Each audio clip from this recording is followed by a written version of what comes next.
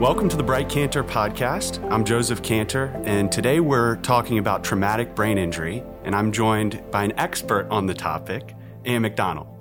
Ann is the Executive Director of the Brain Injury Association of Virginia. And Ann, thank you for coming on the show. I'm excited to be here and get a chance to talk to you, Joseph. Thanks. Tell us a little bit about your background. I began my career in occupational therapy at Sheltering Arms Hospital, and we decided very early on in my employment there to open a brain injury unit. So I was the first OT there. I practiced at Sheltering Arms for about 15 years, and I worked with patients from those who were still in a coma to just waking up from coma to folks that were in the community and trying to, regain their lives back after a pretty serious brain injury. So I had 15 years of clinical experience before I moved to the Brain Injury Association of Virginia. And in part, that was because I felt like I wanted to advocate for people with brain injury across the state rather than just across the hospital. And so I've been at the Brain Injury Association of Virginia nearly 20 years now and have seen a lot of change in the field in that time. Tell us a little bit about the Brain Injury Association of Virginia. What is the mission? The mission is to advance education, outreach, support, research, public awareness, and advocacy to improve the quality of life for anybody in Virginia that's been impacted by brain injury. That includes the individual who's had the injury, their family caregivers, and the professionals that care for and about them. Let's just talk about the basics of brain injury. What is a brain injury? A brain injury takes one of two forms. You can have a traumatic brain injury, and I think that's the one that most people tend to think about. That really involves a blow to the head or a fall where your head hits something. It can involve something like strangulation that happens sometimes in domestic violence attacks. In those instances, the brain starts sloshing around inside the skull, and it gets bruised and damaged, and the neural pathways or the highways of information in the brain get damaged, sort of like a pothole. And so individuals may have trouble finding the right word or processing information in a timely way. Sometimes they have memory problems, but it essentially sort of disrupts the normal function of the brain in some way. An acquired brain injury or a non-traumatic brain injury usually involves some sort of an internal process like a stroke or a brain tumor or an aneurysm or things like that. Sometimes it can be a brain infection. Those sorts of damages are very different from what you see in a traumatic injury because they tend to be what we refer to as focal, just sort of affecting one part of the brain. But when someone has a traumatic brain injury and the brain, like I said, sort of gets moved around inside the skull, the whole brain becomes impacted and can sometimes lead to a wide constellation of cognitive, physical, and behavioral deficits. You talked about this a little bit, but what are the most common causes of brain injury? The number one cause, interestingly enough, is falls, and it's growing among the elderly, particularly as people grow older for longer than they used to. It's also pretty common in kids who are learning to walk or riding bikes and that sort of thing. The number two cause of traumatic brain injury is car accidents, and we have seen that drop substantially over the years as cars have gotten safer and people are using seat belts more and that sort of thing. Strokes can be a result of cardiovascular disease, and aneurysms are just sort of a weird anatomical anomaly inside the brain. I know you've dealt with dozens, if not hundreds, of brain injury survivors and their families over the course of your career. And we want to hear some of your favorite stories of survivors of brain injury and what they went through. Well, I have these stories of people who were just waking up from coma, and some of those are pretty funny. And I have stories from folks that have been attending our summer camp program for years. So the first one that I always think of in the hospital is this young man who had been in a car accident, and he had gone to MCV to be stabilized. And he had what we used to call the MCV haircut. They only shaved the part of his head that had to be operated on, and this guy had long hair. So he had almost no hair on one side of his head, really long hair on the other side of his head. And so he came to Sheltering Arms for rehab, and he'd been about 2 weeks out of the injury, and he'd been with us about 10 days, and he hadn't spoken a word at MCV or at Sheltering Arms. And So, like I did every morning, I walked in and I said, "Good morning, John, I'm from occupational therapy. It's time to get up and get going." And so he got up and he was participating in getting bathed and all of that, sort of dressing himself. And so we got over to the mirror and I said, "You need to brush your teeth and comb your hair." So he brushed his teeth and he started to comb his hair and he had his head down like this. And I said, "John, I think when you comb your hair, you need to look up in the mirror and watch what you're doing." And he looked up and all of a sudden his eyes got real big and he said, "What the hell happened to my hair?" First words he spoke in 2 weeks, 3 weeks. And I said, "Yes, he's in there." So that was, and trust me, I cleaned up that language. I'm sure you did. And interestingly enough, so I was just telling this story the other day, it also involves hair. I just realized that. So we had a young man at camp, and on Monday nights we have a kickball game. And Susan Connors, who is the president and CEO of the Brain Injury Association of America, loves kickball. So she was in town and she decided to join us for the game. So afterwards, she was going around and she was introducing herself to campers, and she introduced herself to Doug. And she said, "Hi, Doug, I'm Susan." And Doug looked at her and he said, "What do you do?" And she said, "Well, I run the Brain Injury Association of America." And he looked at her and he said, "With that hair?" When the filter goes away, which frequently happens in traumatic brain injury, all of those things that are funny in our head but we know better than to say just sort of come out of the mouths of folks who are recovering from brain injury. And you can't help but laugh at a whole lot of them. I'm sure. And I had, some amazing and touching stories along the way. And, I can think back to hundreds of inappropriate things that got said that made me laugh and gave us an opportunity for educating, some things that are funny in your head need to stay in your head, right. That kind of thing. One of the most amazing stories that I've known is that, I've talked a couple of times about camp, so I probably need to give you some background on that. So years ago when we got started, we were started by parents who had kids that were recovering from brain injury. And this is in the early 80s when we were just learning how to keep these folks alive. And there were no systems of care for them. And so our founder, who came to us after her son sustained an injury playing football at Douglas Freeman back in 1977, long before we were talking about brain injury in football. Right.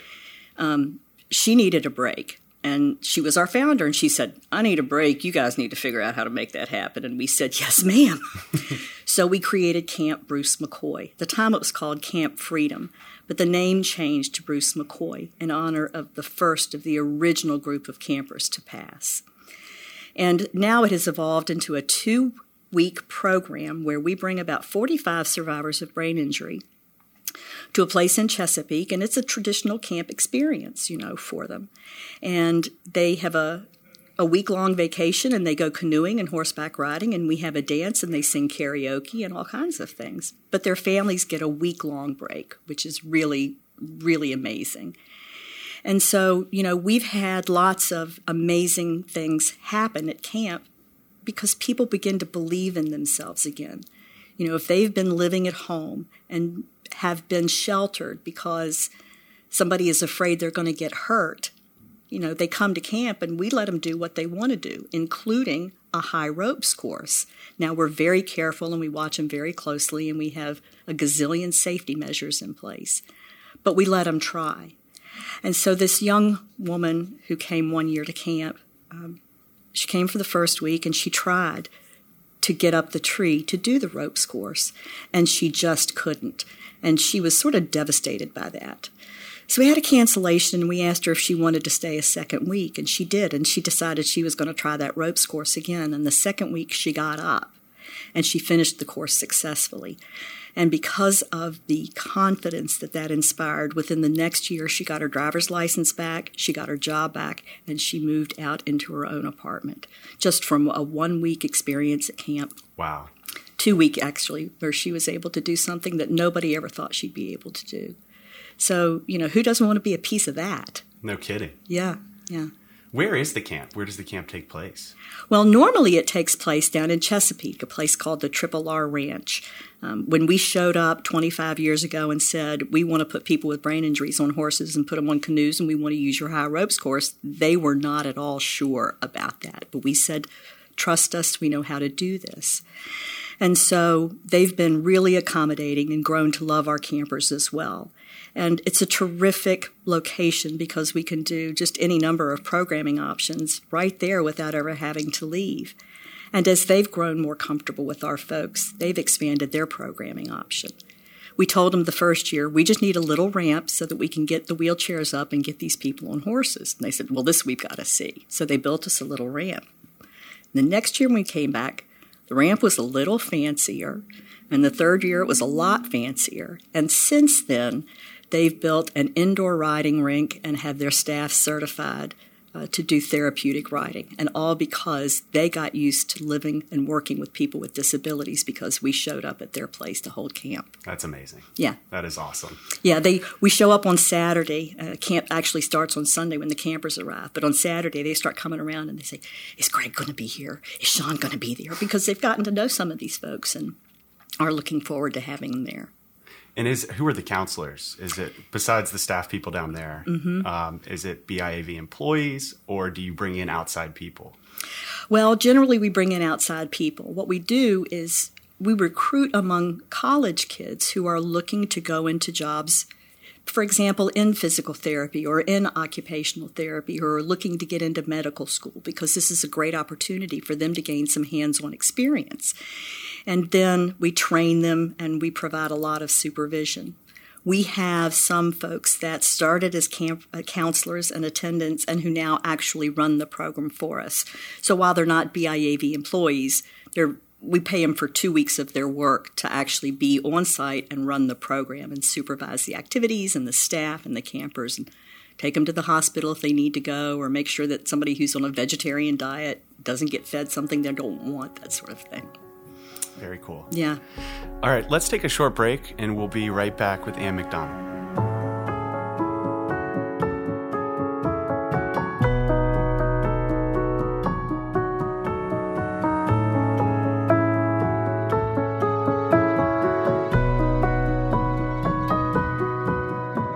We are back with Ann McDonald. And I know that you're a tireless advocate in the General Assembly for survivors of brain injury and their families. Tell us a little bit about your and BIAV's efforts in the General Assembly. Well, this year was certainly a very different year because of COVID. Normally, I go down to the General Assembly and I'm down there throughout the session and I'm talking to anybody who will listen. And sometimes I even ride the elevators just to wait to see who gets on. But this year it was a very different and more intentional effort of meeting with a number of legislators before the session. Generally, what happens is through a series of focus groups and surveys and talking to folks and doing some research, I'll begin to develop the kernel of an idea for some sort of advocacy effort for us to undertake. Most of the time, it is actually to address some sort of unfairness or social justice issue or make sure that folks with brain injuries are treated as equally as anybody else. But there's always a public awareness component to the work that we do. So I'll go and I'll talk to a group of stakeholders that are going to be working with us on some advocacy efforts to see what I can get them to sign on to and what I think has some legs. And so we've done a number of initiatives over the year. We were one of the primary drivers of the Sports Concussion Bill, which is known in Virginia as the Student Athlete Protection Act. We were able to get some return-to-learn protocols put in place so that kids, when they're returning to school after a brain injury, are properly supported in the classroom during the recovery period. Last year, we were able to pass a bill that requires first responders to get some training on brain injury so that when they show up with somebody who's having the worst day of their life and maybe in the midst of a mental health crisis, that they understand that this person may have some cognitive deficits that could look like they were not being cooperative with the efforts of law enforcement in particular. This year, we were able to get 2 bills passed to update the definitions of brain injuries that are used to determine eligibility for services.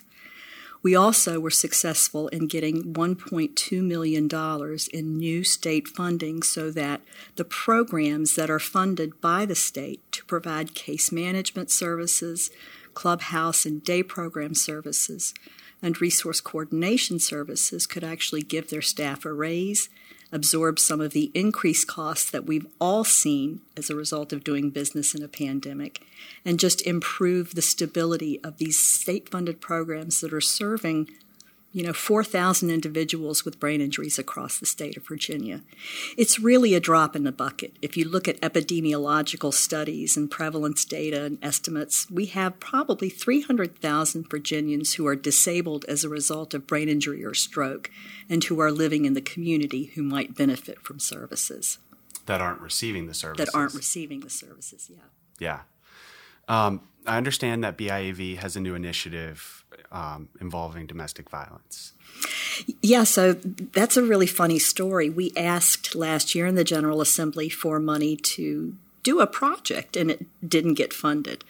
And so about 4 months after the General Assembly ended, I got this call from out of the blue from somebody at the Virginia Department of Health that said, "I hear you had a great idea. Tell me about it." So I pitched it to her right there, and my idea was that if we had some money, we could contract with 4 domestic violence programs across the state of Virginia and pair them up with 4 of the brain injury state-funded case management programs to screen individuals who are seen at the domestic violence programs for the presence of a brain injury. We know that there's a really significant link with brain injury and domestic violence. 50 to 90% of all assaults target the head, neck, or face. And in studies that have been done in other domestic violence programs, the numbers of individuals who've screened positive have been somewhere in the 70, 80, 90%. So what's been missing in those other screening efforts is an intervention piece. And I'm pretty bullish on that, because what's the good of screening somebody if they can't get some services? So our idea was that the domestic violence programs would screen these individuals and that the brain injury case management programs would be available to provide them technical assistance, to talk to them about services and resources that might be available. They might actually pick them up for services. BIAB's role in this project is basically to create the love connection between the domestic violence programs and the brain injury programs and provide technical assistance to both. So we've built a website on our page, and we've done webinars, and we've done a number of trainings. The brain injury programs have been trained on trauma-informed care, because it's not something that they talk about frequently, even though so many of their clients have been through trauma. And the training for the domestic violence programs is about brain injury. People get kicked out of domestic violence programs all the time, basically for being brain injured. They can't remember to follow through. They have some emotional lability. They can't seem to get their stuff together. They make bad decisions. They go back to their abusers. They can't get along with other people in the shelter because they have a, temper. They get kicked out for being brain injured. And I remember so distinctly the first in-service that I did on brain injury for domestic violence providers. I was talking about all of those things, all of the symptoms that we see survivors struggle with. And those people in the audience thought I was talking about the people that they serve. I was like, oh, no. I haven't started talking about your people yet. I'm talking about my people. I know that when I was working at Sheltering Arms, I had a number of clients who were there because of domestic violence assaults. So this has been an issue and a passion of mine since, the late 80s. I actually had a patient one time who had killed his girlfriend and tried to kill himself in the domestic violence assault, but he survived. So when you're in healthcare, you treat the patient in front of you. You can't make a moral judgment about it.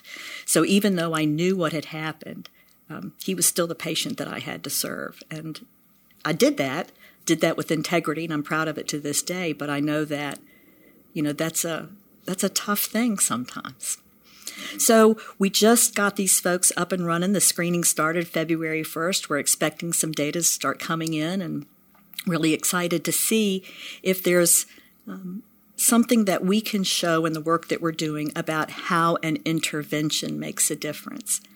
And the other thing that excites me about this project is if we can make this model work, I'd love to see it expand to other audiences. We know that there is a significant link between brain injury and homelessness.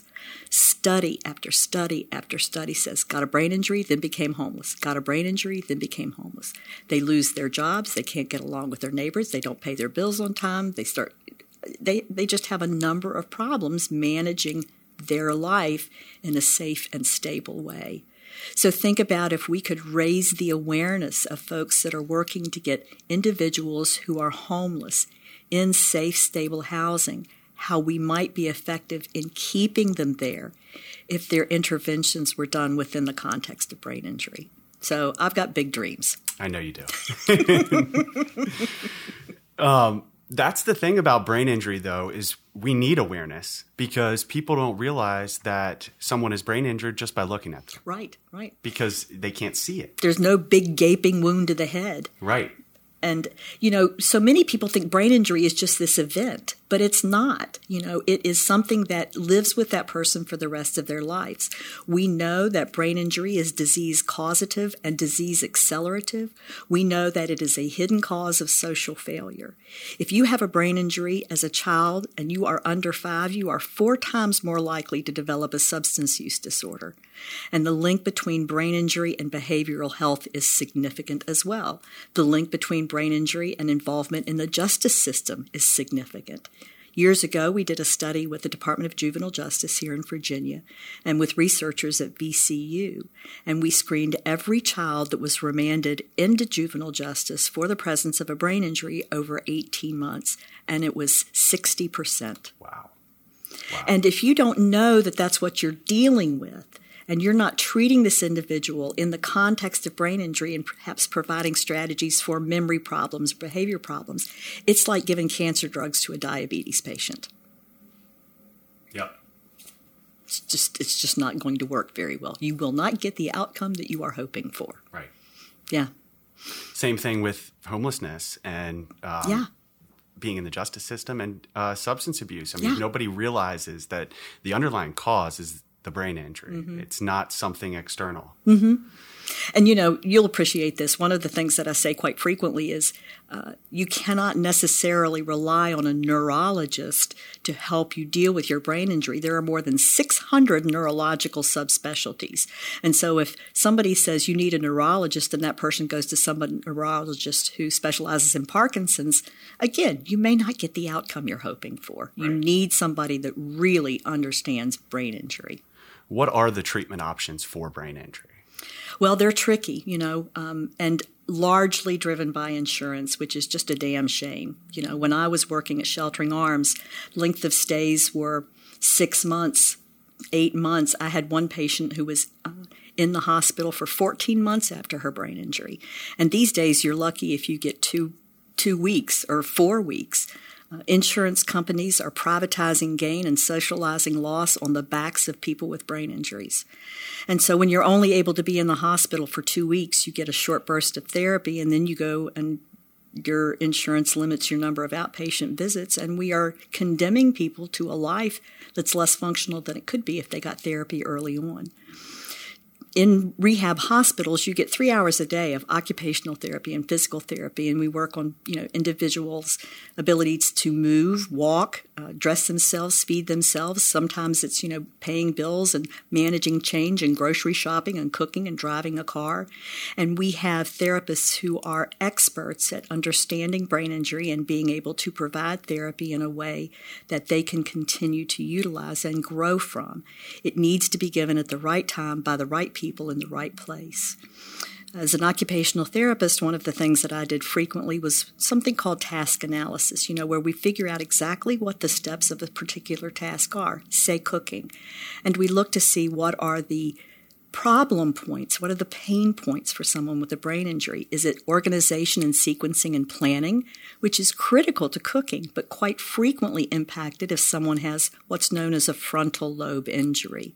The frontal lobe is the seat of executive functions. It's what makes us executives of our own lives, if you think about it that way. And if the frontal lobe is damaged, those sorts of things suffer, and your ability to do things like remember to pay your bills on time or to do your laundry before you run out of underwear or any number of things are compromised. Mm-hmm. And treatment needs to be specialized, too, because the symptoms differ from patient to patient. Mm-hmm. You're not always going to have a frontal lobe injury. You could have an injury to another part of the brain. You're right. You're right.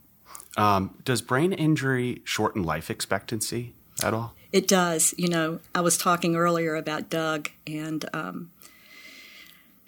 guess it was last week we learned that Doug and another camper had passed away on the same day. The number of campers that I've known over the years that I've had to say goodbye to is really quite stunning when I start to add it up.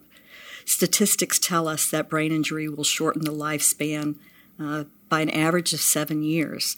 And even for those individuals that have a mild brain injury, we see a statistically significant shortening of the lifespan. One of the things that we know that happens in brain injury, for example, is it can knock the endocrine system out of whack and people will develop diabetes. And diabetes is a complicated medical condition to manage under the best of circumstances.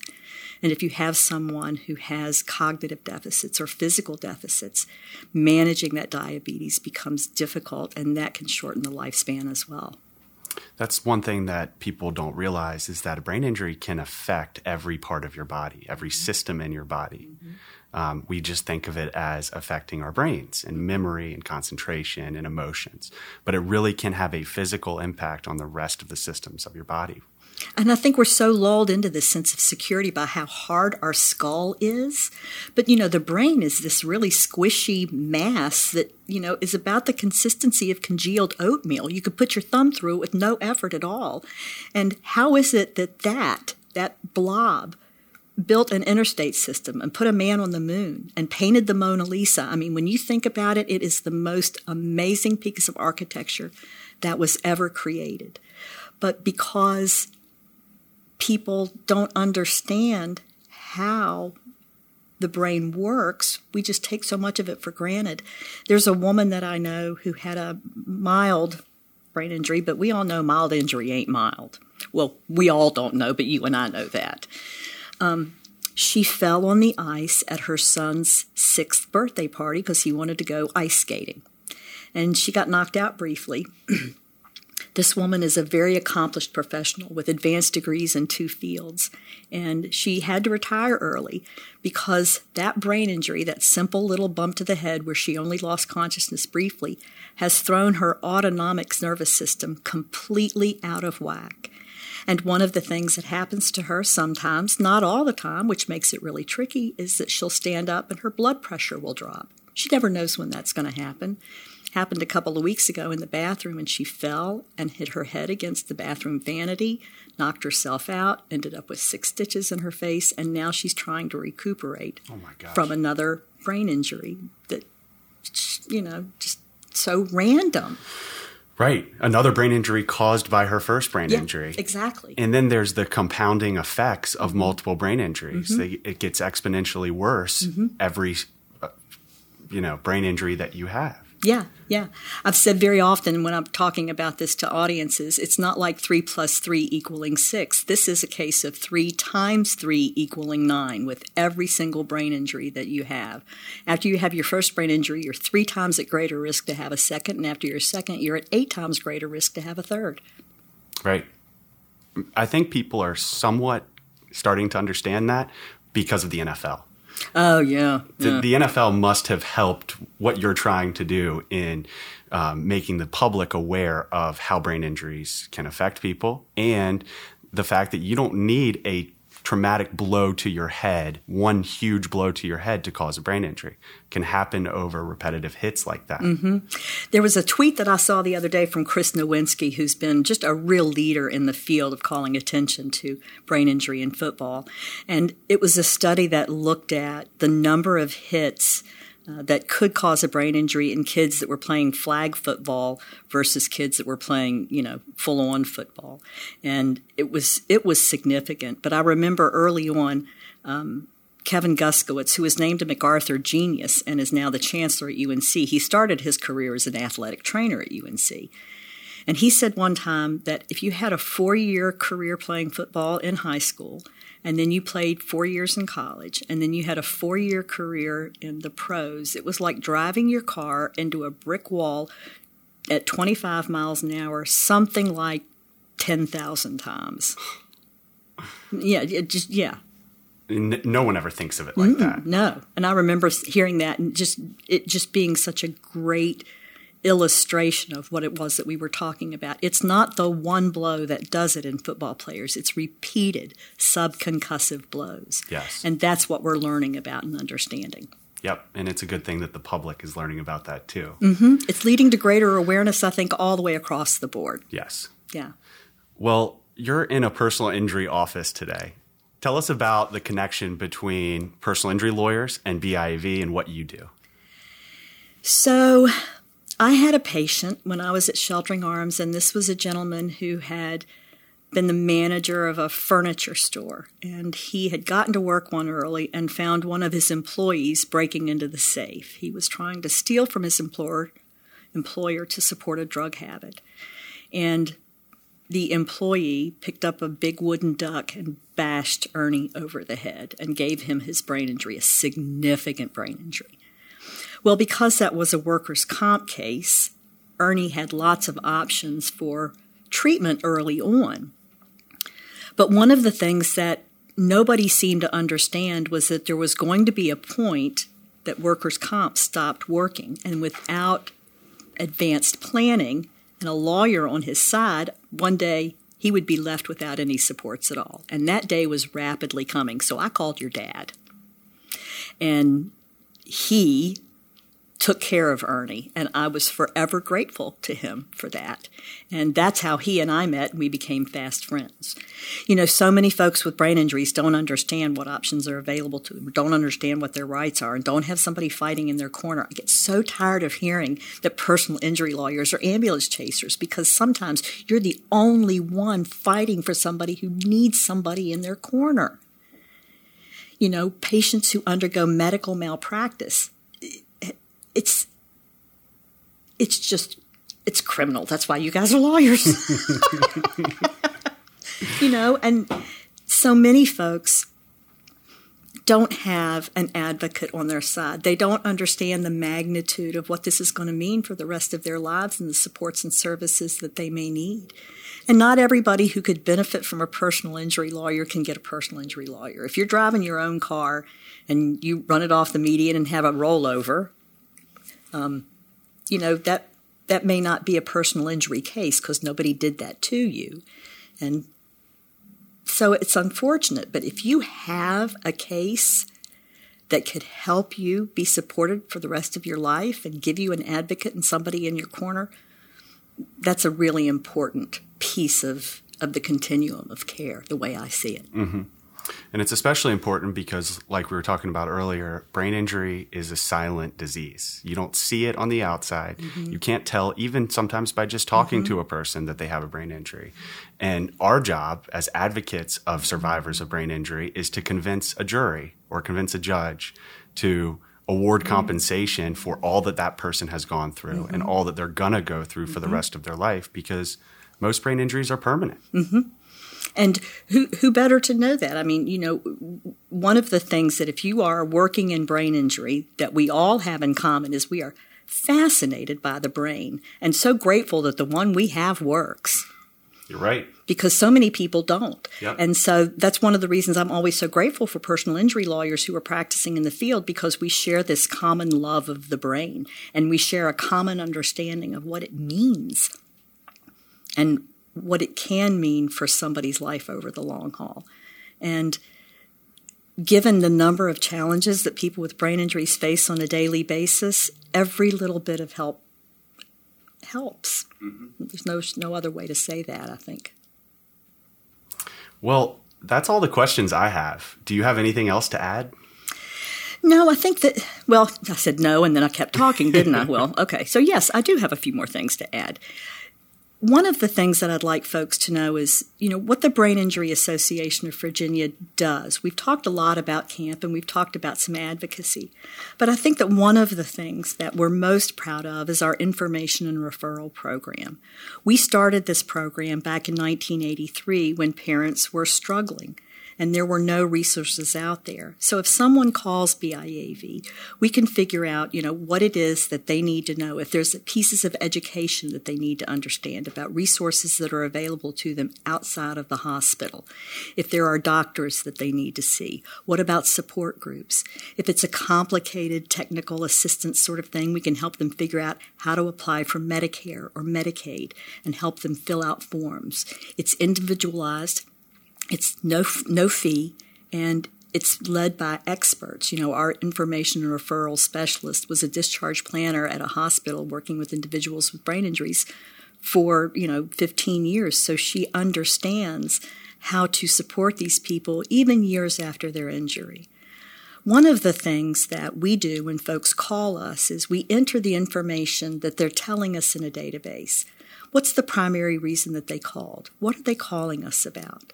And then we provide what's known as a needs and resources assessment to the lead agency in Virginia so that they can better plan their programs and resources for folks with brain injuries.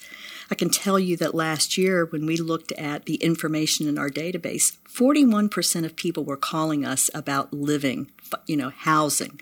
What's going to happen as aging caregivers die? Where are these folks who need supervision going to go?